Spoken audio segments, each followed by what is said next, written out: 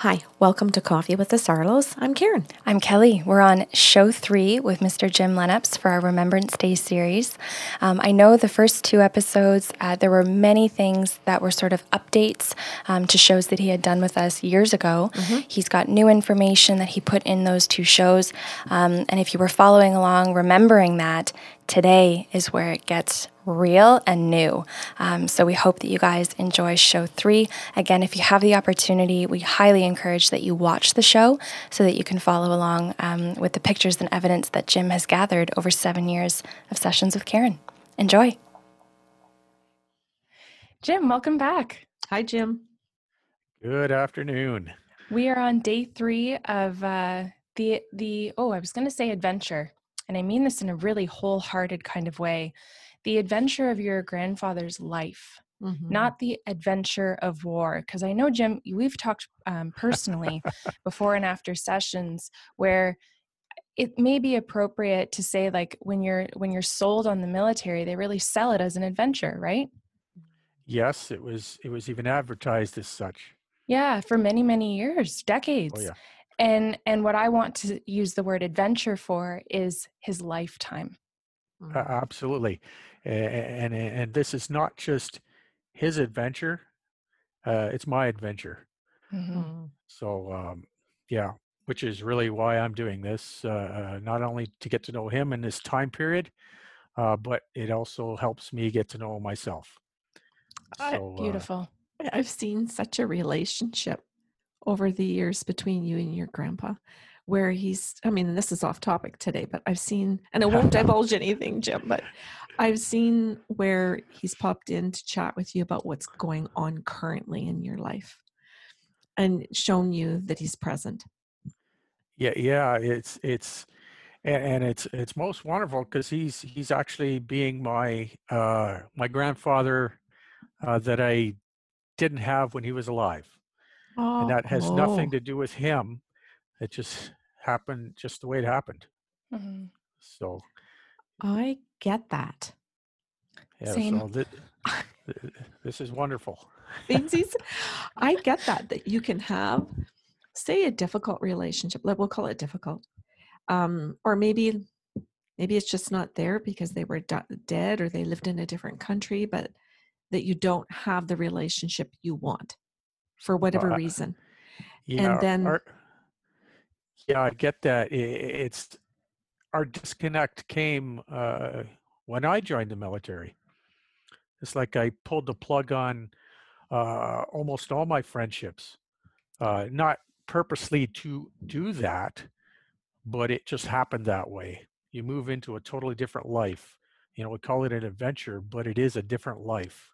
And you live in a bubble, a totally different world, essentially. And since I retired, I've tried very hard to regain those friendships again, because I'm not military anymore. So you leave that one, you have to go somewhere. So and it's been a huge process for me, and in a sense, getting to my grandfather is another one of those friendships that I'm getting back. So and developing, creating. oh yeah. If I've seen it properly, if I've seen it like that way and that's accurate, I've watched the two of you have some laughs over some of this shit. Oh yeah. I've watched your face change in a session to surprise and happiness over some things. And sometimes when he talked about things that were going on in your current life, where I think anyway, you can correct me if I'm not saying this properly, but where it mattered to you that he knew that you were going through something. That definitely does. He's like my go-to person, I guess. And Jim, like, if it had to do with the fact that it had to do with that what you were going through was related to being in the military and coming out of the military and trying to recreate those relationships again, it appeared to me as an outsider that he was the only person that was going to understand what you were going through, because you had to have gone through it. He had to have gone through it himself to understand how hard or what roadblocks you were facing. Is that Yeah, correct? that is that is exactly what it is. Mm. And that is a monstrous roadblock. Monstrous. Yeah. So in this way, it's working for both of us. I'm getting to know what he would have gone through in understanding what I'm going through. Yeah. So it definitely, this came at the right time for me. So Interesting. Let's get back to it. Okay. Rock and roll, Jim. all right. So we're gonna reverse just the hair. And we had grandfather captured as prisoner of war and taken to Posen. Now, as I alluded to in the last podcast, records do not show that he was there. There are no records. If someone that knows more than I do can find these things, that'd be awesome. But grandfather himself alluded to the fact that his name was not recorded. He was not tattooed. He was not marked anyway. He wasn't given any special tags to identify him as a POW. They just sent him there with the other lads that were with him. And they went on their business for the 6 to 8 weeks that they were there. Now, we talked about the Ring of Forts in Posen, and me trying to get you, Karen, to point out which one of these Ring of Forts that he would have been sent to. That was me thinking that he would have been sent to one of these. And he, of course, came out and said he wasn't. He was just outside of that ring, just north of the city, and he referred to the letter B as a clue. Now, B, we also found that the village of Biedrusko was within a range, an army barracks and a range area that is used by the military then and now. And they were housed there, and there is proof of all that there were PWs there. There is another B. That camp was formerly called Stalag 21B, and that's an official designator given. Stalag, camp for non-commissioned members, prisoners of war, that is, and 21 was just one of the numbers. They had more than 21. And B, I don't know what the B could be, because there could be A, B, C, D within that camp designation. All of these places being in different locations as subcamps. So this one, 21B.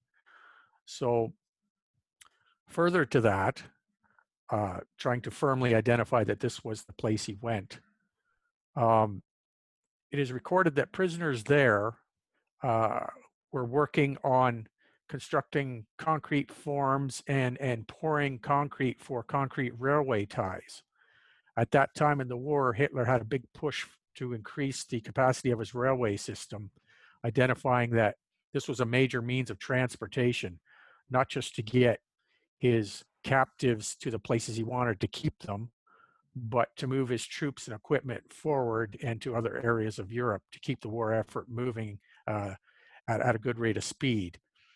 So in this location, they were creating these concrete railway ties, as well as creating what is called dragon's teeth. And what that is a concrete form, rather large. And what you do with it is you bury it, much like an iceberg, 2/3 of the way in the ground. And it sticks out, I don't know, 5, 6 feet above the ground, and forms a kind of a blunt point. It's rather large and very heavy and quite immovable. It is a barrier to vehicular traffic. So, tracked vehicles, trucks, jeeps, whatever. Certainly troops can move through these things, but they can't bring their equipment with them. So it forms a pretty good barrier.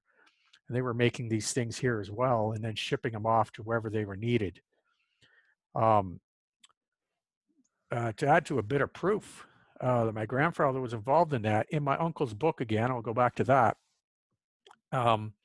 He states that he was put to work here working in dusty air, loading heavy bags of cement and other materials. So we've got a connection to concrete. So all of these little things, start to build a body of truth. Yeah, exactly. Ultimately, it would be great to have a record that says, look, here's his name, there he is. But we don't have that. And this was often the case as we grew to learn through over the years. Um, Many people think the Germans. Yeah, go ahead. Yeah, I just wanted to say this is separate from the story itself, but like as calm as Karen appears every time that you're able to offer up an affirmation, I can speak as, to someone in the home as you've been having your sessions pre-COVID, that she's not this calm. She screams. And then you just hear Jim's laughter behind the door, and it's just like I have completely been on the outside of this journey that the two of you have been on with your grandfather Jim, but it's actually been a pleasure to witness from the outside. The joy that I can hear from the two of you, and the relationship of trust that the two of you have built with one another. Oh, Yeah, that's very true. Yeah, Yeah. this has been amazing. Yeah, and I also wanted to speak to the transformation as well, because Karen, I think you used to just shake in your boots every time Jim's name was in your book. Oh, yeah, I did. And it was like, oh, fuck, what's going to come through today? Oh, fuck, Jim Lennox is coming. What's going to happen? Because and in the beginning, being served up riddles by the dead people are not something that we have been really used to, certainly not to the degree that you're experiencing, but also because it required her to sit back and wait and wait and wait to see if affirmations would happen. And that was, the beginning of building trust that you were even going to do something with the information. Oh, go ahead. Jim, I can remember times when you would walk in and say, before we're going to start the session today. And that piece, before we're going to start the session today, lasted 20 minutes. Because you would come in and you would pull out one of your briefcases the black folder that you had with the zipper, and yes. You would pull out the sheets of paper, and I would think, oh Christ, what's he going to show me today? Do I have to identify? Do I have to? I just never knew. And then it changed to, bring it on, Jim. What are you going to show me today? Because because as you saw during these years, at the beginning, I would start.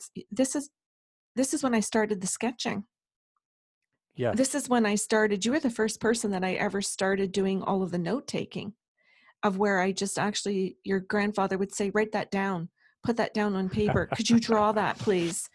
Could you draw the dome? Could you make that cross? Could you, make this diagram? Your grandfather was somebody that pushed all of my gifts. And he did that part. And then, and I would say with your partnership, because you would come in and ask a question and he'd take up the challenge, and he would, and he would say, so draw it. And I'm like, I can't draw anything. And because I wasn't an artist. I wasn't doing anything, but I'd see it all on that shed in the backyard. And you'd sit back in your chair, lean back, and you never rushed me, because, and I don't think I ever once used an eraser. I would sit with a pen mostly, or a pencil, but I never erased. I just trusted that whatever your grandpa was showing me, I needed to put every single little mark down on the page, even if I thought it shouldn't look like that. So if there was going to be, a spider, and I think it should look a certain way, I couldn't draw it that way. I had to do what Grandpa said to do. So I had to be, I'll say, a good servant or a good listener to the spirit world, because you ended up teaching me that every time I trusted myself in that process of trying to figure out how to use these gifts, you'd come back at a later time and show me the diagram. You'd show me the print off the internet or out of a book or something and say, here it is. And I would realize how important it was that my ego and my fears had not overcome me. Oh, yeah. And the beauty, well, one of the beauties of this, and you saying you not know how to draw something because you don't even know what it is, it becomes a non-biased diagram. If I tell you to draw, a particular flower that you have in your garden, you know what it looks like without even looking at it. So you can alter that diagram any way you want. Well, and then you're starting to look into your memory for it. Oh, absolutely. And with grandpa, there's no, this is going to sound funny. I have no memory. Well, it's his, right? Yeah. It's And his which is memory. actually serving a better purpose than what Google Yes. Maps can even do, because he's showing us what the 40s looked like Yeah. Oh, instead yeah. of today. What was, each and every session was a thing of beauty. Um, it was like I could almost see him take over your body. Mm, And I don't mean figurative or like physically, but you would do things with your hands, your arms. You'd look certain places, then you'd draw a certain way or write something down a certain way, and some of that didn't look very natural at all. But it's That was incredibly polite, sir. yeah, yeah. Well, we're live, right? Um, then we're all of these little things meant something, though. And I may have mentioned it in the past. If you go to a session with you and you basically close your eyes and you ignore all these little things, you may be missing something that is mhm. very, very important that could connect all the little things that don't make any sense together.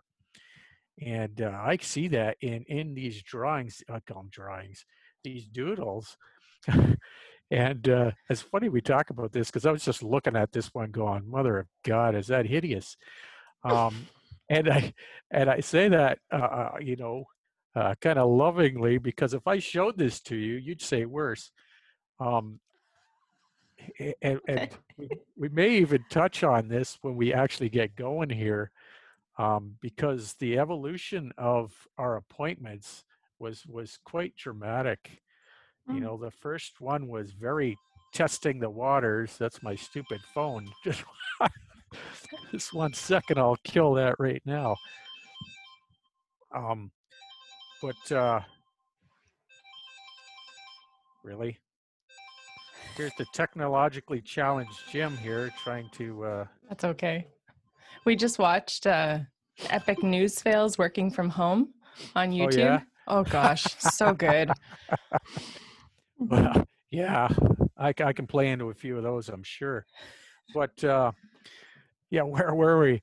The evolution of our appointments. The first ones we were testing the waters. I think we were both Mm, feeling out who mhm, this person was in front of us. mhm. I had no idea what I was getting into, and it turned out to be the most awesome thing ever. But you know, when the way I'd ask questions at the onset was different than the way I ask my questions now. Mhm. Oh, yeah. Uh, the way you would respond to my questions is different than the way you would respond now. I learned to ask questions. Your Yeah, grandfather taught me that I had to ask and not make any assumptions from the spirit world. There right. was a huge process in all of that. And I think too, Jim, it always weighed in on me that your background was as police officer. Yeah, So, I yeah. mean, oh yeah, it did.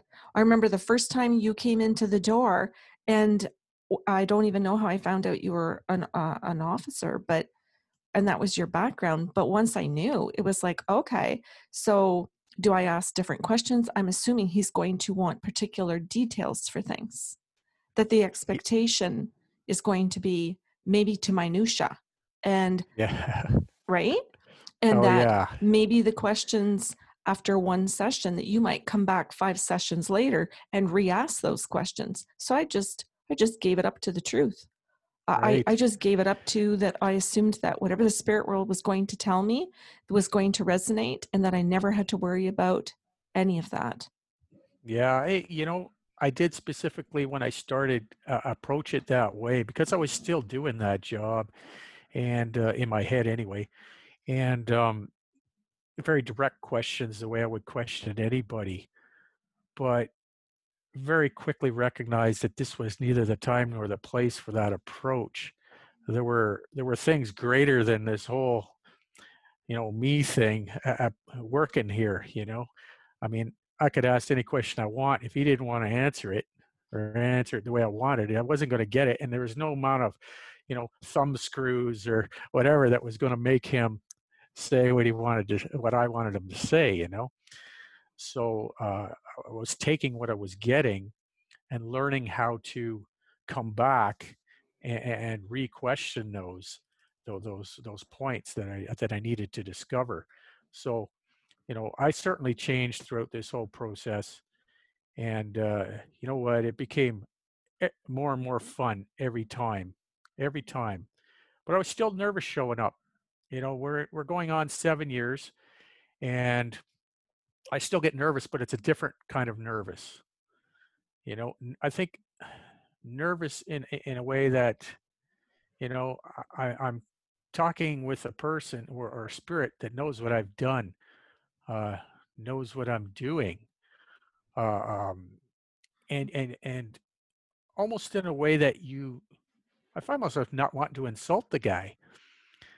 And it's interesting. You see the chair behind me. I always think he's sitting in it, and I know he has to be there sometimes because I'll have my 10 questions come see you, and every now and then he'll surprise me and I'll answer every one of them without even me even asking them. And so you just kind of sit back and go, oh hell, right? He's running this show.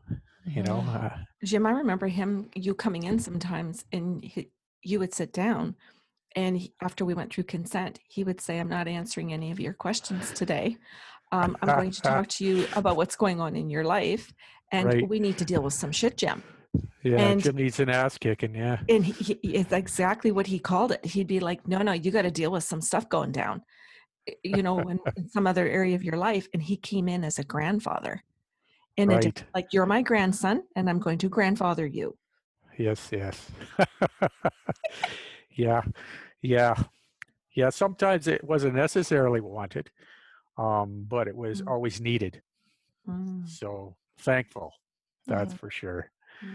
So yeah, no, this has been an absolutely wonderful journey, and I'm sure it's going to keep going that way too. Learn something new every day.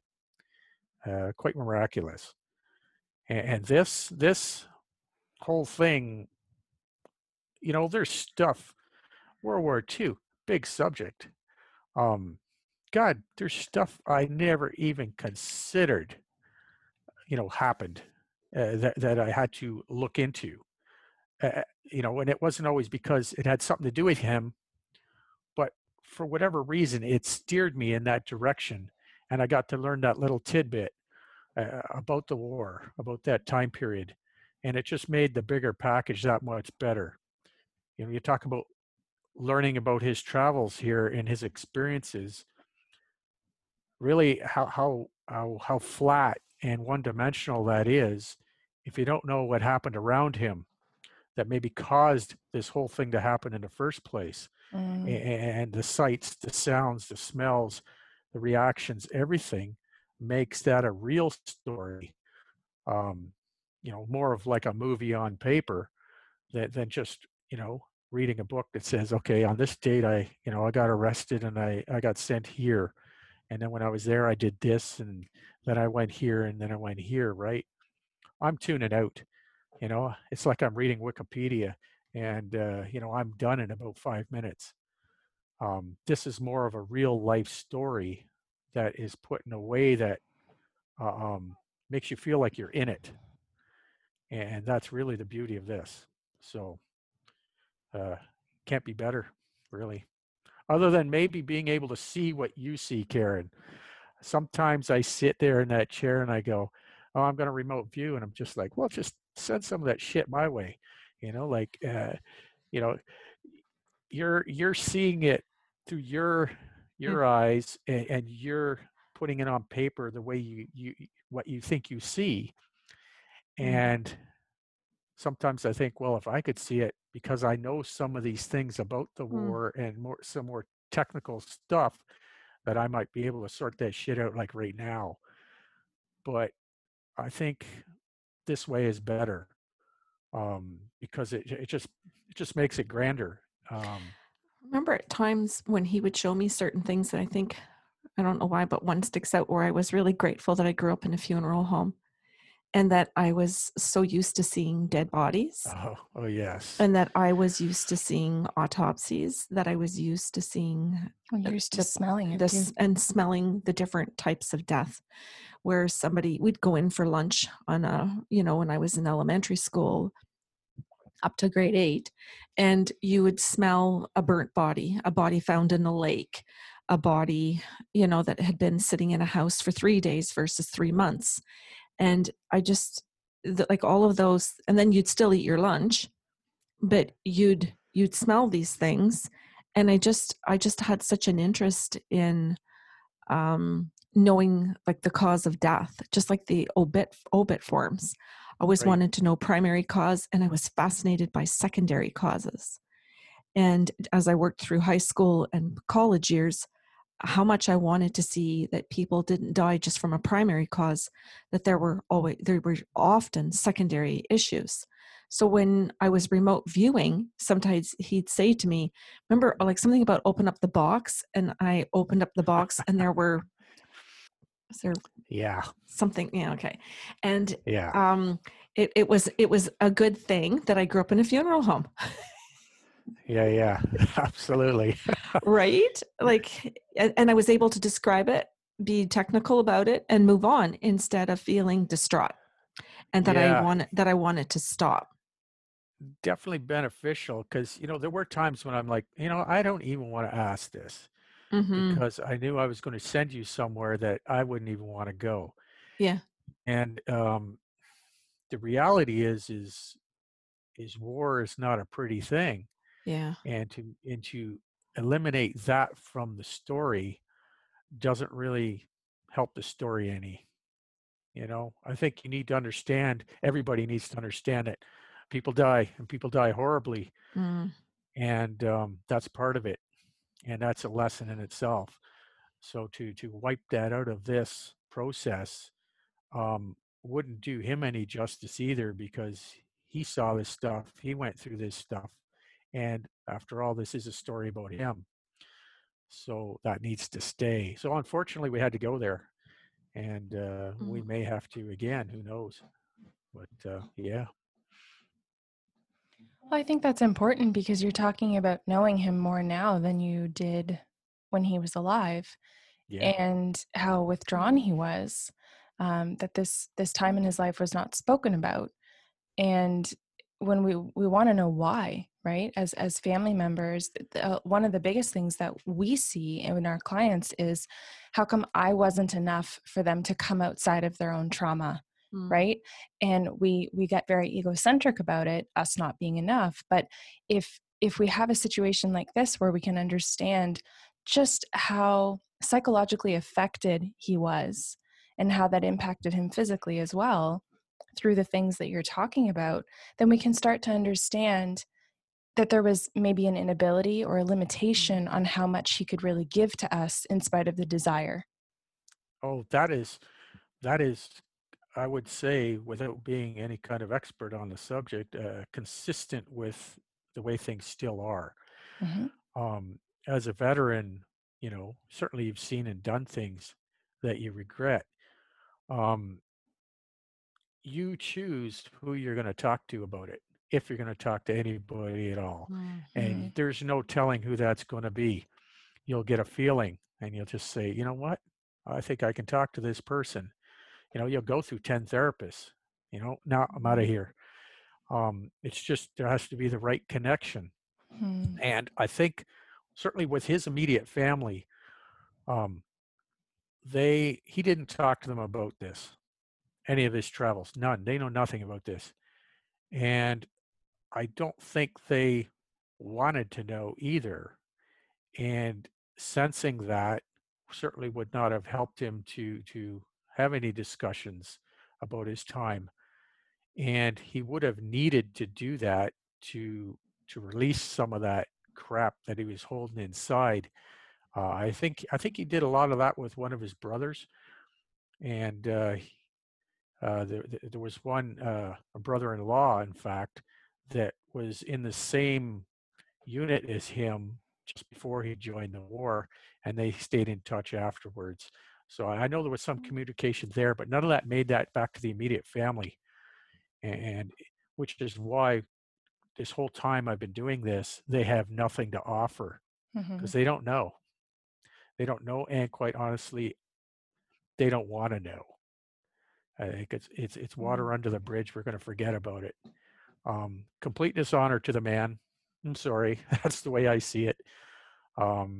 Here's somebody that did something not normal, and to ignore it as, yeah, he just had a regular life and he was our dad, but we don't know who the hell he was. That's incomplete. That's incomplete to me, and that this will hopefully change that, at least for me. They don't want to know about it. They continue to not know about it. That's their issue, right? So it's just sad that that has to go that far. You know, it's been so many years. What are you talking? 80 plus years now. You know, you would think that maybe there would be some gap in your life that you'd want to fill with something about your dad, right? So, because I know they didn't hate him. So, but that's just the family dynamic, the way that all turned out. I think that is for other families too. Oh, certainly. Yeah. Certainly. With less extreme situations. Anyway, back to you. Back to me, back to this. Okay. All right. So, yes, I am confident that grandfather went to Posen, went to Stalag 21B for 6 weeks, got returned home. Hitler released all the Dutch, the French, the British that were in the same camp as my grandfather was. They did not get to go home. He just favored the Dutch. So these lucky buggers got to go home, see their families again. And as I said before, most of them did not play by the rules, and they decided to fight the German occupation anyway. And whatever happened, happened. So it's good they kept fighting. I like that. Yeah, and incidentally, if you want to go to Google Earth, you can find this place. You can still see the little village. You can still see the training area, old buildings, barracks, all of that. It's all still visible. So that's kind of cool to see. So from here, we skip through the fact he joined the resistance. We're going to move through all that because that's a massive story on its own, needs its own time. And in late 1944, he gets arrested. And he gets stuffed onto a train, sent to a place he does not know. We talked about that in the last podcast. So we're going to pick up with him getting off that train. The train stops. He doesn't know where it stops. There's nothing there. There's a truck outside the train, people on the truck. He gets pulled off the train. The people that are on the truck get stuffed back onto this train. And the train leaves, heads off somewhere, and he leaves in the back of this truck. Does not know where he's going, does not recognize anything. They end up going down a little road, and I mean little road, to essentially the end of the road, and this is what is called the camp. We're going to call it the camp. We discussed what camps could be earlier on. This is going to be one of those camps. So when he tells us this, of course, the first question is, what camp? What's the name of this place? I don't know. And then he segues into, not all camps have names. This turns out to be one of them. This camp did not have a name, not an official name.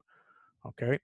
So I can't just go on Google and type this thing up and learn everything that took me over a year to figure out. So we got another mystery. All indications at that time in our session was this was not a big place, not a big place at all. So I came in for a session, Karen, and I asked you, I need to know about this camp. This is a pivotal piece of this investigation. And he ended up taking you remote viewing. He started walking you around the place. So you got to see this camp, which was absolutely magnificent. This was by far the most significant time you remote viewed for me and was an absolutely miraculous job. So I do not want to miss any one of these clues and any one of these points because your accuracy is just absolutely tremendous. And even last night, going through these notes, I'm still stunned at how accurate it was. Not to say that I didn't think you could do it. It was just absolutely bloody amazing. Now, the one thing to remember is he marched you around the camp, but he also described it as I would see it today, not in 1944. Whoa. Did he say that, or just you got the description and didn't know if you were looking into past or present? No, he hinted at it was this is what it looks like. The reason being is I would never find it.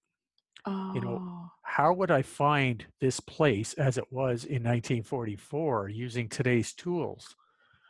Very, very difficult thing to do. So he was showing you this place so that I could find it and carry on this investigation. So this was totally miraculous. So this is where we go to item number 12 in the list of things I sent you, Kelly. And item number 12 is a recreation of your drawing, Karen. You drew this camp and the things that were around it. The reason I had to recreate it was, as we discussed early in this session, this is like one of the early ones we did, and there's probably about 4 scribbles of different things on top of this thing on the same paper. So to show that to anybody would be just an absolute nightmare. So I recreated this drawing the same day that I got this from you. So this wasn't something I created yesterday. So this is very current, very accurate. So hopefully people are seeing this thing or can see it, because this is going to be absolutely wonderful. What we had was the camp was at essentially the end of a small road, and the road ended in a loop. So like a turnaround, right? Go no further. In this loop, or with this loop, there was a large rectangular building with a small shed beside it. As well, there's an area there that on this diagram, if you're looking at it, that looks like it would be rows of trees. He described them as rows of small trees, like you were planting trees all in a nice cute row. Beside that, there would be a small field, but larger than this row of trees. To the back right corner of the diagram, there's a treed area. And through these trees, he identified a path. So there would be a path going from this field through these trees. That's a very important piece as well. Then above all that, you drew an arc, just a simple little arc. And he called that a river. Now, me looking at that river, I would never draw a river that looked like that. That's not a river to me. But you drew it that way, and apparently there was a reason for that. Beyond that river, you drew a little thingy, called this a mountain. There's mountains beyond the river. Super technical. Proud of you. Yeah. Oh, yeah. However, when I got this, I just like, oh, let's end this thing right now. I want to go home and try and find this. Of course, we had more going on that day, but when I did go home, I started into, all right, where the hell is this thing going to be, right? Europe's a big place. We still don't have any idea where this is. So, of course, I looked, never found anything. Came back for another session, and he threw out the letter L. Now, we've been getting letters throughout this whole thing, one stupid letter. Mm-hmm. He threw out the letter L this time as a clue. Nothing more, just L. So I wasn't sure what to do with that. We identified that the mountains, he couldn't physically see them from the camp, but it was to know that they were in the distance beyond this river. So now I'm just looking over at my notes here because I don't want to miss any of this. This was a place that he said both the people in the camp, which there were never more than 15 people in the camp, 15 prisoners. So this is small. But all the prisoners, of course, they didn't like it there, but neither did the guards.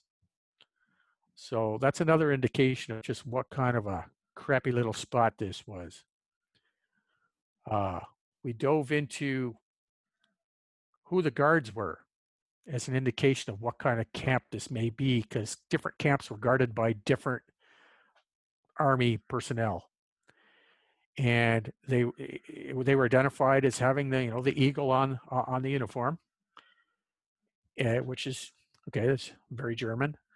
The uniforms were a grayish green in color, which basically means they're a Wehrmacht, regular German army soldier. So if it was black uniforms, we know we were into a very, very nasty place, because that was worn by the SS, and they generally were camp guards for some very shitty locations. You know, Jim, you're rhyming this off like it's common knowledge, and I'm just thinking, like, that's not a given to anyone. Like, sorry. No, don't apologize. I don't find that you're rushing. That's not why I'm saying it. I just, like, this is just as fascinating to me that you would just know this. Well, I find it cool. It does come with years of research and watching some horrible movies. Right. But that essentially is research too, to some degree, right? So yeah, all these little things are little indications and little clues as to, you never know which clue is going to lead you to the X on the ground. So so we've got all these little clues. And I'm just making sure I don't remember anything. Again, he stated he was not tattooed. Now, I say tattooed. I don't know why I asked that, because that was really the Jews that were tattooed, and not in every prison camp. Yeah, they were all tattooed. Yeah, we're going down a dark and dirty road there. Okay. But yeah, he was not tattooed. He was not given any marks whatsoever on his uniform, on the clothing that he was wearing. He was not given a prisoner suit, as I would call it, like coveralls or something like that. Just the clothes that he was arrested in were the ones that he was in camp with, and he kept those. He was not registered in any way. He didn't go in, sign in, be given a name, a number, anything like that. Very, very, I'll say, unusual to me. Very unusual to me. Not standard practice for, generally if you were a prisoner of war, or if you were another prisoner, there would be records for you. Where'd you come from, who you are, why you're here, right? There wasn't anything like that. So again, I'm going, oh God, here we go. Place number 2, no records. Awesome. Because ultimately, that's the cherry on the top is getting that piece of paper that I can march out to the historians or anywhere else to say, grandfather was here and you can't tell me he wasn't, right? So I didn't have that. And at that point, I didn't think I was going to get it. So other than that, he offered a clue saying that there were colored buildings nearby. Colored buildings. Awesome. So that's what we had to work with, along with your absolutely wonderful diagram. So with that in mind, I had to pick a spot on the map of Europe and start looking for this camp with nothing else to go on. And I was actually quite excited about that. That's a monumental challenge. So again, I decided, well, what's a key part of this diagram that would be a starting point? The river? I didn't choose the river, actually, Karen. I chose the mountains. Yeah. Like, choose the bigger thing, Karen. Mountains is huge. This is not my forte. Remote viewing is. Yeah, and you do it well. He is good at other things. So mountains are large and mountains aren't everywhere. So let's pick the mountains. Where's mountains in the context of the Germany area? Certainly Czechoslovakia. off to I the was going to east. say, I hope this is a rhetorical question. Tons of friggin' mountains, right? So I'm going, did he go to Czechoslovakia? I don't think so. In fact, I think he came out and said he didn't go to Czechoslovakia. Mm. So that took that off the list. So I, for whatever reason, automatically took Austria off the list as well. So I was generally working with Germany and Poland at this point. So I went down to southern Germany near Switzerland, lots of mountains there. And I did probably a couple of weeks of searching on Google Earth. Google Earth, just a fantastic tool. But you can't type in, give me a dead end road with a loop in it and come up with anything, right? There's no way of doing it. You have to physically look. There's a lot of looking. Probably in 2-3 weeks of looking at southern Germany, I did not find one road that had a loop at the end of it. Not one. Now, I know here in Canada, you find just tons of them. I didn't find one, and I found that very odd. But at the same time, I said to myself, if I do find one, it could be the one, right? Instead of having 20 to choose from. What a growth mindset, Jim. Well, hey, so I'll take that compliment. But anyway, I changed from southern Germany, thinking about the time frame, late 44. Again, we talked about this. Allies are pushing north through Italy, not thinking they're going to send any fresh prisoners to any place close to the southern border when that's the next area that could be compromised. So I'm thinking more central Germany. No, I couldn't find any hills to my liking in central Germany. So then I moved into Poland. And I spent a lot of time in Poland because there's a lot of hills and a lot of mountains in Poland. So he did say this is not a major camp. So I stayed away from major camps. Probably about 3, 4, you know what, could have even been 5 weeks of looking on Google Earth. And I mean a lot of hours every day looking on Google Earth for this dead end circular thingy. Never found one again. And I remember the day though. I sat there, figured this is the day I'm going to get it. Had a little drink in my hand, scrolling. Hours go by. It's lunchtime. The hell with this shit. I spun the mouse and let Google Earth kind of scroll along so I wouldn't have to touch it, and just sat back in my chair and watched. Then I got up, made a sandwich, sat down. I was in my second bite, and it's like, oh, what the hell? Bam, hit the mouse. And I'm trying to go backwards where this thing had come from, and sure shit, there's a circle. Zoom down, I go, oh, look at that. It's at the end of a road. That's awesome. Zoomed again, and I'm going, oh my God, really? There's a place that looks like it had rows of trees. There's a field that's kind of got the same shape. There's trees all around. Look at that. There's a path through them damn trees. And I was getting real excited now. And if people want to follow along, we're into item number 13 now, an aerial view actually of this from Google Earth, screenshot. And I'm going, wow, could this really be? But of course, after all this time, you get a little skeptical, right?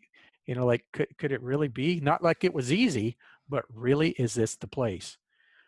I couldn't find a building that matched this large square building that was there. However, if you look at that picture, it looks like there used to be a building there.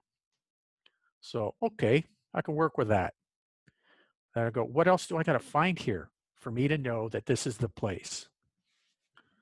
So let me make sure I go through here. I look up and I go, there's a river. There's supposed to be a bloody river. So I dig into my little box of maps and stuff that I've been collecting over the years. And some of them had nothing to do with anything at the time. I come up with this aerial photograph and I go, okay. I've got an aerial photograph that's taken from a long ways up. Okay. Reconnaissance plane was flying a long way up that day. I go, this place is on this map. Okay, cool. Oh, look, there's a river. So I go on Google Earth and I scroll out and I go, there's that damn river. That's amazing. And then I look even further beyond the river in the distance, there's a bloody mountain range. So now I'm like, this is absolutely amazing. We're hitting on all spots right now. So I can't believe how excited I am at this point, because this was getting quite discouraging, even though it was still exciting. So I go, okay, now we've looked at number 14, the aerial camp. I'm going to go and talk about that for a second. If you're pulling that one up and you're looking at it, there's a circle. Inside that circle is where this location is. Looking to the left, you will find that river. If you look at that river is the same shape as that arc that you drew, Karen, on the paper. So drawing the river that way wasn't so silly after all. It is exactly the same thing. Nice sweeping flow. Beautiful thing.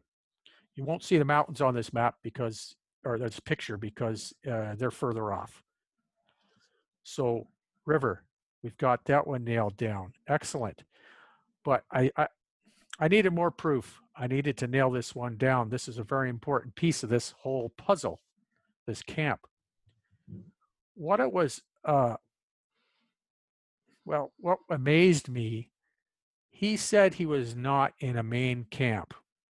However, just on the other side of this river, and I mean just on the other side of the river, is Auschwitz III that was renamed to Monowitz.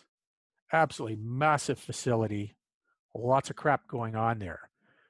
Auschwitz III is like a couple of city blocks from Auschwitz I. So that's right there too. We're talking within 10 kilometers of this location that he's pointing us at. So he may have not been at a major camp, but he was certainly next door to one. And of course, just not that far from Auschwitz I is Auschwitz II, which is the one that people refer to as Auschwitz. That's Auschwitz-Birkenau. That's the one with all the huge fields of these large buildings where all the people were kept. And of course, the crematoriums and all that stuff, all the nasty is essentially Auschwitz II. And that is right next door to this location that he's showing us. So that kind of got me very curious as to what the hell this camp was, what its purpose was, and why, of all the places he could have gone, he went there. There had to be a reason. So again, although I'm confident we got the right spot, I'm looking further. So we're moving on to item number 15, which I managed to find a 1942 map of that very area. And the beauty of these old maps is they don't do maps today like they did maps back then. And in fact, now most people use electronic maps. But the maps back then, they put the individual buildings on the maps. Really? Another phone call. So anyways, I get this map, and this is a zoomed in portion of the map, so we only see the area I'm interested in. And on this map, you find the road. The road doesn't end in a loop because we're talking now, this is 1942. There was no loop there. Okay, the loop is new. Back then, the road basically dwindled into a path and carried on. However, in that area where the loop would have been, you see a large building. The building that is not visible anymore on Google Earth. So I'm like, yeah, right on. Proof that there is a building there. And I've highlighted it with this monstrous arrow on this map, so shouldn't be able to miss that. But that's still not good enough for me, right? Got to have more. The idea being needing more is I felt that I was on the verge of having to disprove a lot of things in history. This is an unknown location. And we're in an area that is extremely sensitive to not only history, but to people that live there. And I felt like I was about to basically, rock the boat. And so I needed to have as much as I could to prove that what grandfather was saying was there, to be able to say that he was there, if that made any sense. So I'm including item number 16 now. This is another aerial photograph and taken by a reconnaissance aircraft during the war. Now, this was a photograph that was taken from another high altitude again, so it's not extreme detail, but zooming in on it gave me a little bit more detail, but it also made it a little fuzzy, but you could still make out what you need to see. Again, inside the circle is the location that we're talking about here. And you can clearly make out a large structure and a small structure beside it, which I would call the shed that he was talking about. And it is exactly where it's supposed to be. So I'm confident the building was there.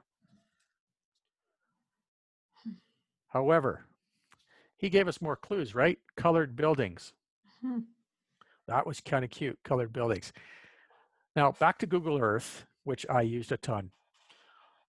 The people at Google were so absolutely nice this time, and at some point drove down that itty bitty trail to where this little circle was and came back. And if you've ever seen the guys doing the job for Google Earth, the small cars with a massive thing on the roof with all the cameras. Well, they had gone down this road. Thank you, Google. And if you dive down to Street View on this road, when you get on Google Earth, you will go past what is called, or what used to be called, I don't know if it's still called this anymore, Rainbow Riding Stables. And just by virtue of the name, you think colors. Well, take a look at it. It's got lots of colors on both the gate and on the one building. So this is colored buildings if I've ever seen it. And that is right beside this building that no longer exists. Oh. So, I mean, I don't know how many pieces of evidence we've got so far, but there's quite a few. Absolutely magnificent. Now, this one I did not include. This one you can see. I'm actually going to give the coordinates to this location. So people can get on their own time if they want, fire up Google Earth, punch in the coordinates, and see for themselves exactly what I'm talking about. And with Google Earth at the top, you'll see a spot where you hit a little button. It's a timeline, and you can move the slider, and you can see all the different years that the satellite's gone by and recorded this very location. And you can see the changes in this location over the years. And the beauty of that is that it also does certain times of the year. And how do I explain this? If you took a tractor and you drove it across a field 20 times following the exact same path, to you, it would have looked like you just knocked down a bunch of plants, right? Well, next year, if you viewed that from satellite, that very spot, you would see a mark in that field, even though it's not there visibly to you standing there. Right. And you'll see those tractor marks. Well, when you do that at this location, you will also see where this building was supposed to be. And that's absolutely magnificent tool. But going back to Google Earth, we get on that road, get on Street View, have a look off towards the field through a bunch of trees that are there now, and you will see rows of small trees planted that are in the same spot that you drew, Karen, on that diagram. Now, why that's important? Because if you go view Google Earth now, you won't see those trees. They've been removed. So that's one thing you go, well, yeah, I don't see the damn trees, so maybe it's not the spot. But they were there. So that's good for me. One more thing. One more thing. We talk about this building that doesn't exist, and it turns out to be a very important building. Google Earth Street View again, same location. When that team from Google drove up that road, they got a picture of the ruins of that building. There's bricks and small bits of concrete in piles, as well as a pile of ash. It is quite clearly it's ash from a burned out building. So that building was there. This is the spot. Beyond a doubt in my mind, this is the location he went. There are far too many pieces of evidence that line up here with this diagram. It's all there. The path in the woods, not that easy to see. Move the timeline, you'll see the path. It goes right through the trees in the very same spot that you put it on the diagram. Absolutely magnificent. The circle, the little circle at the end, that has changed over the years because the people living there have made changes to the property. And if you use the old map I showed and Google Earth, you will see that that road used to exist. It ran right past that building, carried on through the bush, and branched off onto another road. That's the way it would have been when grandfather was there. So accuracy here, absolutely phenomenal accuracy. Everything lined up, absolutely everything. There wasn't a missed piece in any of this. So now what do I do with that? I made contact with the Historical Society at Auschwitz, at the Auschwitz Museum in Poland. And unfortunately, I was talking with a historian there, a very prominent historian, magnificent guy. Probably about fourth week I was talking with him, he died. So I lost all contact, and everybody else that was around him didn't want to take this discussion up. I guess he was willing to deal with this, but nobody else is. And the reason is this location is probably 300 yards outside of what they call the area of interest regarding Auschwitz. So it's not been included into their historical studies. Now, the only good thing about that is that this is fresh, but it also makes it even more of a challenge, and that's that gets me every time. The problem with it is now I'm going to have to push this as a significant site. The pushback from that is the people that live here probably don't want that. They don't want to have any contact with that time again, period, end of story. There's still a great amount of fear in different parts of Europe. Anytime you talk about the Second World War, people still think that reprisals can come against them for God knows whatever reason. So there's a lot of people that don't want to talk about this. There's a lot of people that do, but there's a lot of people that don't. And if I had to put myself in the property owner's shoes right now, I would like to say that I'd want this to go away. Like, just leave me alone already, because that whole area is inundated with this history, and it's not a nice history. So it'll be something that you would want to move on from. So I don't know if the people that currently live there know anything about the property back in the 40s. I don't know. But I'm sure somebody in this area does. So down the road, looking forward, I'm going to go here, and I want to talk with people and see if they can tell me about this property. Was there a building? Well, I know there was, but tell me about this building. Do you have any photos of this building, right? I just like to pad all of that, even though I know it's there. I just feel the need to pad it all, right? Close off any little loopholes. So again, we've got this camp. He says he's at a camp, but we know nothing about this camp. History knows nothing about this camp. So this is a humongous hurdle we gotta cross now. So another session comes along, and I have to figure out how I'm going to attack this. How am I going to get the information I need with regards to this place to be able to properly identify it, to go forward with it. And so, of course, Grandpa, what was the purpose of this camp? Why was this place here? Right, straightforward. No purpose really came out from that question.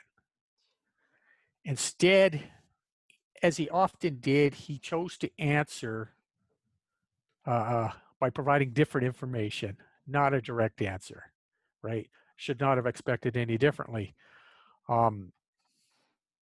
So here we go. Like, I don't want to talk. Can I interest you in a drawing?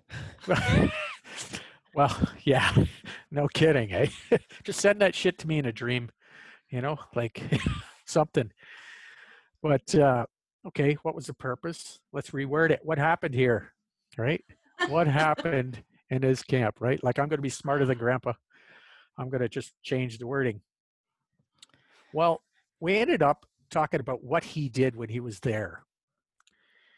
And he was apparently given the job of a functionary, essentially someone that worked for the camp, even though he was a prisoner.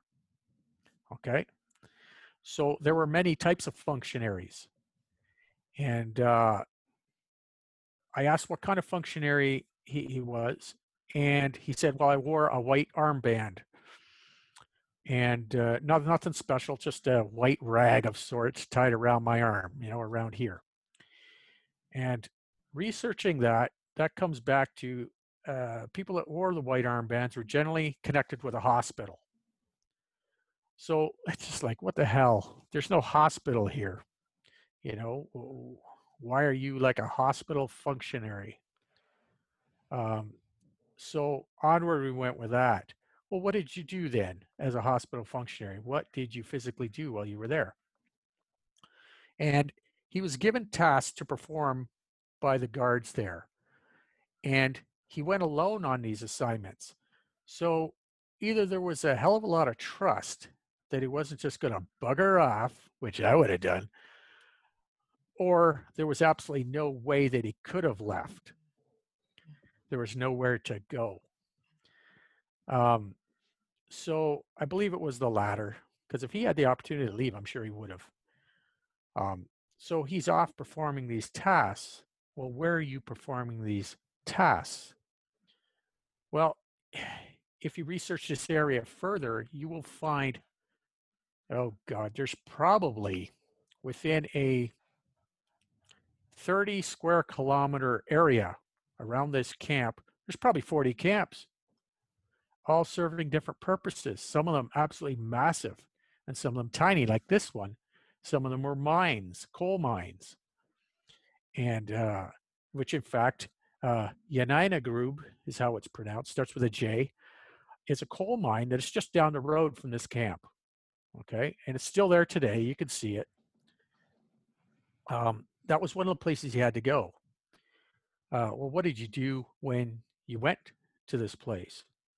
Well, sometimes he was just delivering packages, delivering messages, and sometimes he was delivering people. And this is where we get into the not so nice things. Sometimes he had to pick up a prisoner from one of these other camps and take him to a different camp, because now they're being assigned to work there instead of where they were, for whatever reason.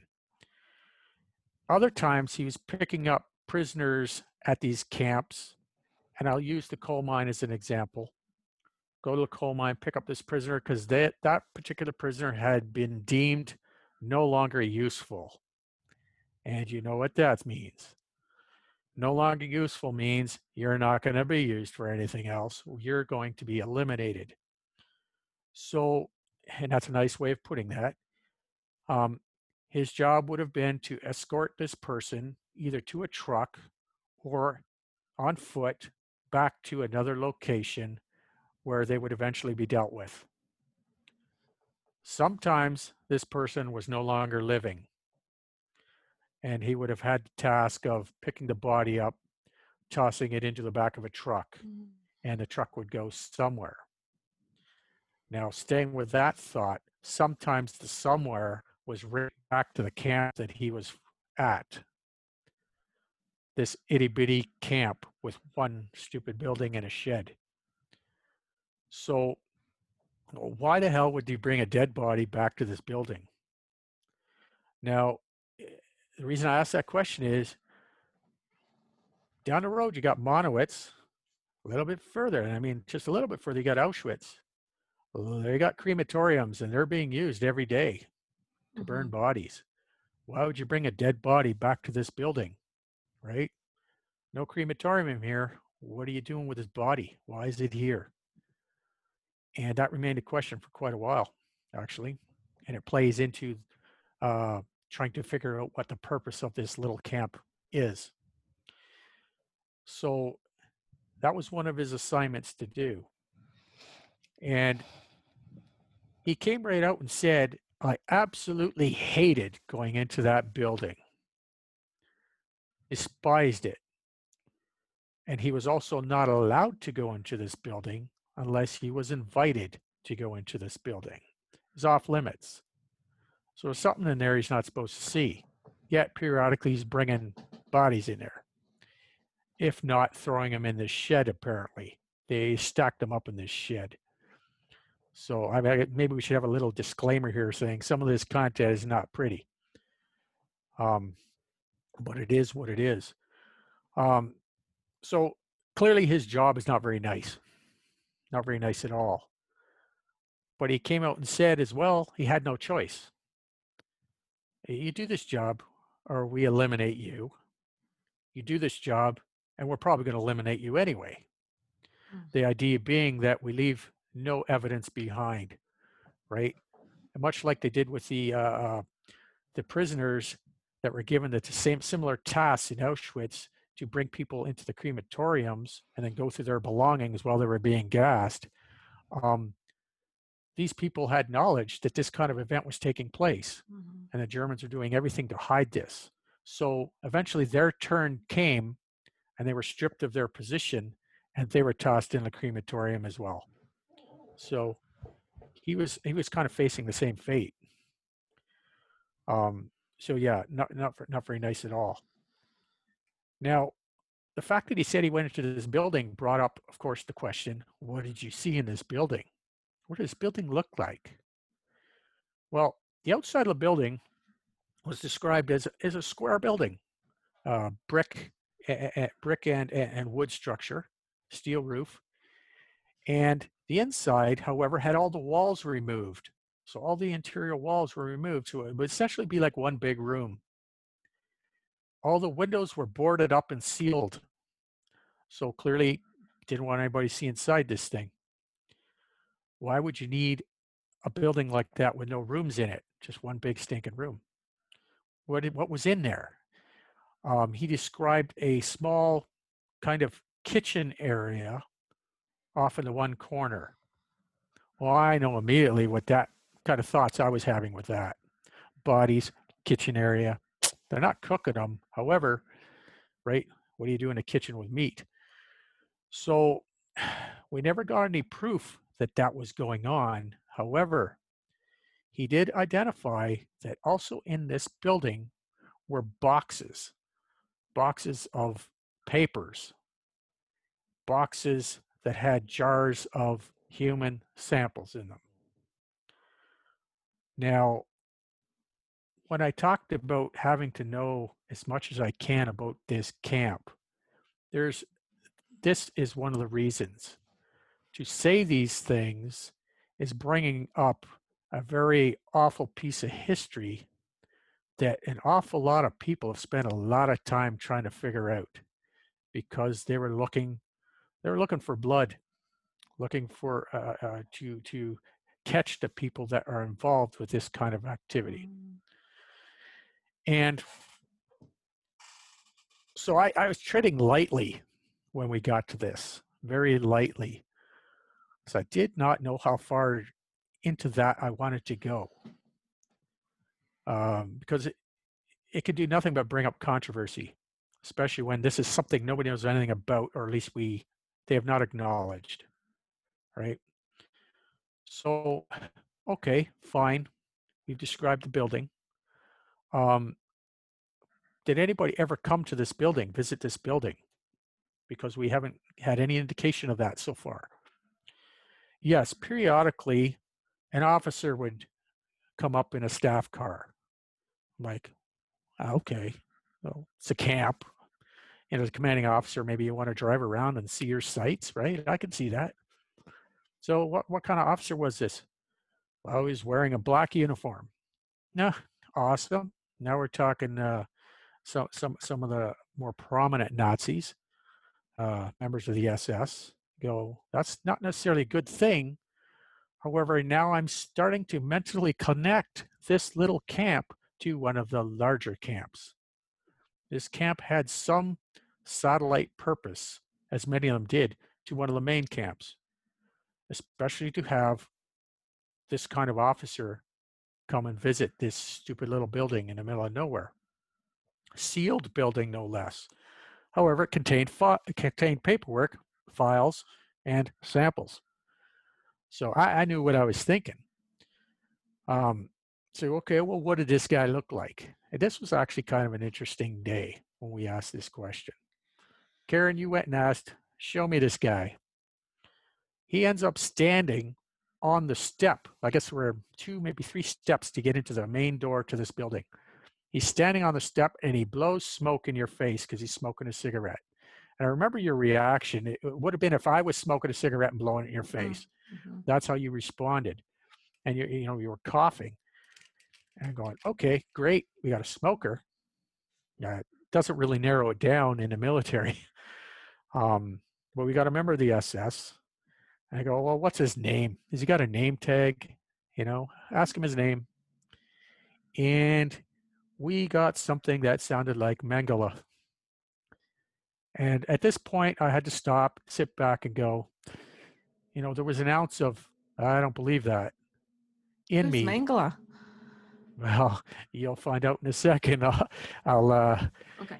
Mengele was the target of everybody, especially the Israelis, after the war. He was a well-known Nazi, a doctor, not even know if he was qualified, that conducted human experiments in Auschwitz. And he was targeted as one of the people that they needed to get, needed to bring to trial, needed to kill, to close that all off for all the people that he affected. And the brief history on this gentleman was, as the war was coming to a close and the Soviets got to the location of Auschwitz where Mengele was, he had buggered off. He'd escaped. He knew that the Soviets were coming. He was running for his life. He never made it out of Germany, but he made it through the roadblocks that the Allies had set up. There's a movie about this. Yeah, there certainly is. I watched it. Cool. Which one was that? Is that a real name? Like that's Mengele?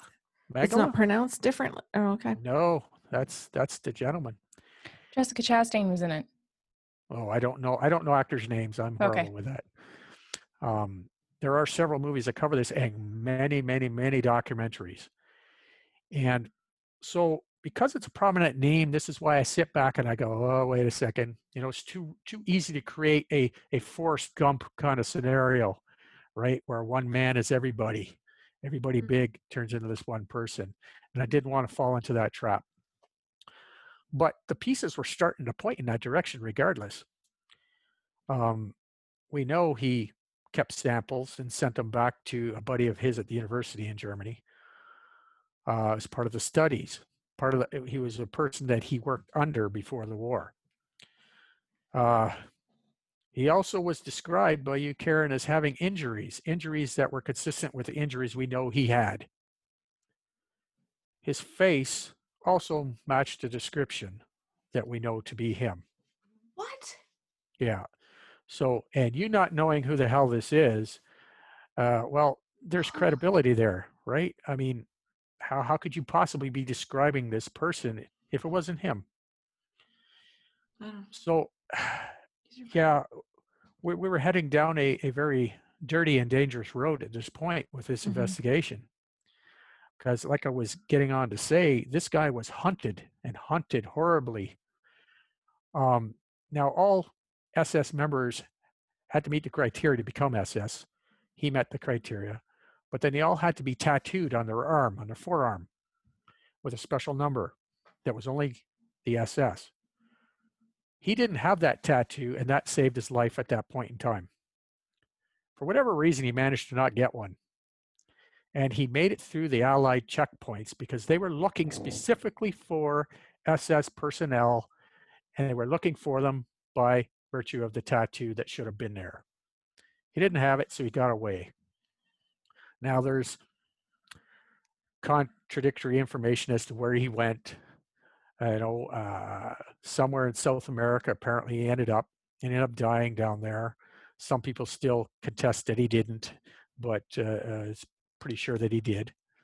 But nonetheless, he survived. And for this gentleman to have been at this location, the time frame matches. The reason for this building being there sort of matches with the way he operated. But this would ultimately become a location that nobody knows about, where evidence of his work was stored. And that is why this is dangerous. So that's not going to stop me, but it might change the direction I go with it, right? So we have him being there. We have a better description of this building. So now we start to develop more of a purpose as to why this camp existed. Go back to the bodies, bringing the bodies, throwing them in this little shed, sometimes bringing them into this building having a kitchen. Well, you got bodies, you can get body parts. Another thing is why certain bodies coming to this place and not all the bodies coming to this place, right? Well, some bodies, some of these people had gold in their teeth. Well, the easy way to get it out is after they die, right? And that was a common thing, even in the crematoriums. They'd be yanking the gold out of the teeth. And this all got melted down and turned into money for the German war effort, or filled someone's coffers, right? Maybe Mengele had his own personal storage going that nobody knew about, and he wanted it that way. Who knows? Don't know. But he had his own little stash by the sounds of things. So that makes this a very interesting place. It also makes a very good reason why nobody would want to talk about it, especially nobody in the area, if they knew about it, would want to stick their hand up and say, yeah, by the way, there's this place right down the road from me. So that plays into the troubles with carrying on this investigation in that direction. So I decided that, okay, let's go just a little bit further here and go, who else was in this camp? You say there were 15 people on and off, and there were always the same 15 people. These 15 people, they fluctuated. Some came and some went, so we don't know what happened to them. And, give me a name of somebody that was there, maybe we can talk, you and I, Karen, we can talk to this other person, and maybe they can give us something. Try to approach this from a different angle. And we ended up getting the name of Giovanni Kovic. I'm going, Giovanni Kovic, okay, fine. Kovic, that's cool. It's kind of, to me, that was like a Serbian kind of name in that kind of location, Yugoslavic. The information, though, is that he, this gentleman, had dual citizenship. So he's got roots in different countries. Okay, why are you here, Mr. Kovic? Well, apparently he's supposed to have known things, and His mother was supposed to be a well-known nuclear researcher. One, okay, that's interesting. However, to this day, I cannot connect the dots between that name and anybody that was involved in that field. So that's something I'm still working on. That's kind of a sidebar. We poked and prodded this gentleman for quite a while. We got little tidbits about his character and that sort of thing. And eventually it sounded like he did not want to talk about this. So he didn't. He stopped. He did survive the war, and he did make it back to North America. So there's family somewhere that knows something. Maybe somebody will watch this. Maybe somebody knows something. Who knows? But we turned up getting it. It was a dead end for us with respect to who else was in this camp. So as far as defining a purpose of this camp, I think I had to settle on the fact that this was a place that was a storage location for stuff that one person did not want to see, didn't want anybody else to see. Why we had to have 15 prisoners here, I don't know. Maybe they were assigned to different duties like my grandfather was. Don't know. But ultimately, this camp came with no name, varied purpose maybe, very small, but he was not there very long. So we go back to the main timeline of World War II. If he's arrested in late 44, and by late 44, I'm thinking November 44, and there's a reason for that because he shows up in a picture that was taken in September 44. So we know he wasn't in this camp. Mm-hmm. So November 44, I take that he was started on this trip to this camp. Very shortly after he had gotten there, the Soviets were moving right through from the east, pushing towards Germany. So they were squeezing the Germans back into their own country at this point. Well, Poland sits outside of what Germany used to be, very close to the Soviets. So they were marching through Poland very fast, and this camp was in Poland. So we also know that camps further to the east of this one had already been evacuated. So what was going to happen with this place? Now I have a date somewhere, and I did not write it down, but it would be in late December of 44. No, sorry, early January. January 20 something. January 20 something. Auschwitz was liberated by the Soviets. Yes, 45. So that would be 3/4 of the way through January 45. Auschwitz being liberated, formally liberated by the Soviets. This camp being 10K before Auschwitz in the Soviets' track. Somewhere in there, things had to happen. So grandfather highlights that and says, well, one day the Germans burned this building down, which is why it's not there anymore. They burned it down, and the next morning they were gone. We all got up from wherever they were sleeping in a field, I guess, and the Germans were gone. There were no guards. Now the camp didn't have fences, so all they had to do was walk away. However, the mentality of a lot of them is this was their sole provider in life now. Was these Germans were like their providers, their food, their shelter, their safety, even though they really didn't care about them. This is all they had. So many of them did not want to leave. My grandfather said, to hell with that, I'm out of here. And he just stood up and walked away. Now, I think another person went with him. I do not know who that is. But ultimately, he left. So he started his road, I'll say, home at this point. So to time out there for a second, we've identified where this camp is, and I will provide those coordinates. We've identified what's around this camp. We've sort of identified what went on with this camp, but we don't really know everything. but it's still an absolutely key piece of this entire story to be able to prove that he went somewhere again and this is where it was. So from here, I will still be tying in, still poking away at the historical people and saying, look, you need to take a look at this place. What do you have that, that may be obscurely written in a record somewhere, right? What do you know about Mangala, right? Can we tie these things together? Really, I don't care about this guy, but I do care about this camp in my grandfather's connection to it.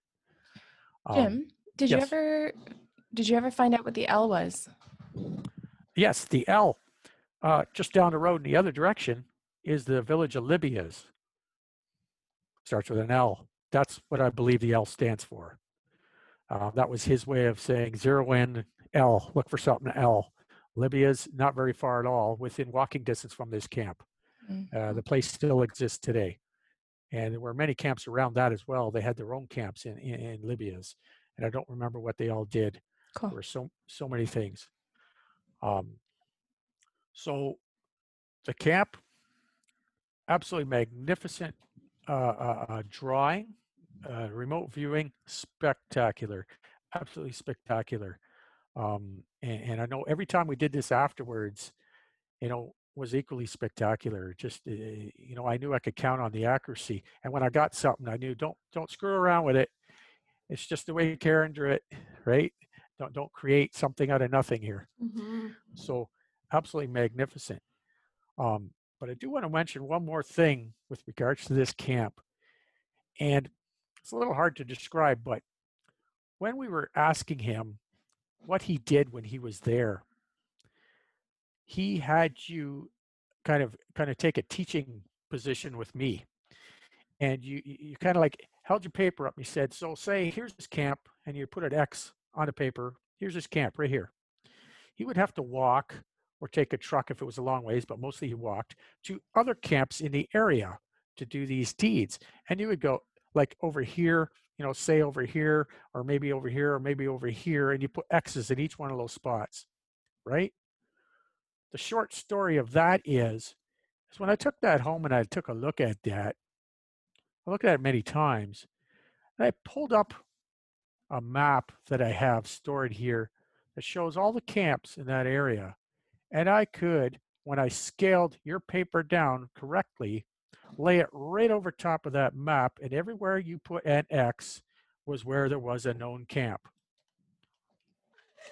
And why I did that, I have no idea, but it was absolutely phenomenal, right? So we've got X over here, Bulbreck, X over here, Yanina Group, one over here, a little shoe factory, right? Another way here, another mine, and they all laid out. And it's like, if they were off by millimeters, right? So fantastic. And this is why I say, and I've said in the past, your information is more than just what comes out of your mouth. Your information is more than what goes on paper. Look into it. There's a reason why it came the way it came. And all of this has worked in my favor, but I had to be able to recognize that, or I would have missed all of that and missed so much of this. So, and I'm sure you don't know that you're doing it that way. No. It certainly doesn't appear that way, which makes it even more fun, right? You know what, Jim? I haven't got a clue. It literally is why people call it, or why we refer to it as channeling, because your grandpa really does get to use not just my mind, but my body. And so right. Including my hand or the facial expressions or what comes out of my mouth, or by using my hand to actually put things on a piece of paper. So when you really are channeling, it's all of who you are. Oh, yes. And yeah, I learned that. But all of what I've brought up, all the clues that I've brought up, these are the prominent ones. All the little things that have gone on in between all of these, massive, absolutely massive amount of information, and it all ties together. But I couldn't present all that in a podcast. we'd be here for as long as it's taken me to investigate this. Because none of it makes any sense without explaining each individual one. There's just so much, and it's so absolutely magnificent. As a matter of fact, when we talk about that camp again, when I wrote it on my board here, I just forgot to look over there. The very first session I came to see you, one of the clues when I asked, tell me about your time in the war, and you remember he rambled off a bunch of things that made no sense, showed up on my blue spider behind me. One of them that isn't on there was that he was outside in the winter, left to freeze. In this camp, he would have been there in the winter, outside. He does not get to stay in any building. He was left outside to freeze. So the very first day he touched on this, and that all came full circle. And now we've got a place to put that clue, which is right in this camp. So this, again, makes it even more important to take this large book here of 70 some pages of notes on our sessions with regards to this investigation, and keeping every single one of them, and such that when I get a clue, like say today I did a session with you and I get notes, I look at that, but now I have to go backwards. And I got to go through all of these, if I don't remember them, all of these to see whether there's something that ties in with the clues I got today. Because this is just one more dimension in how he's presenting these riddles and clues.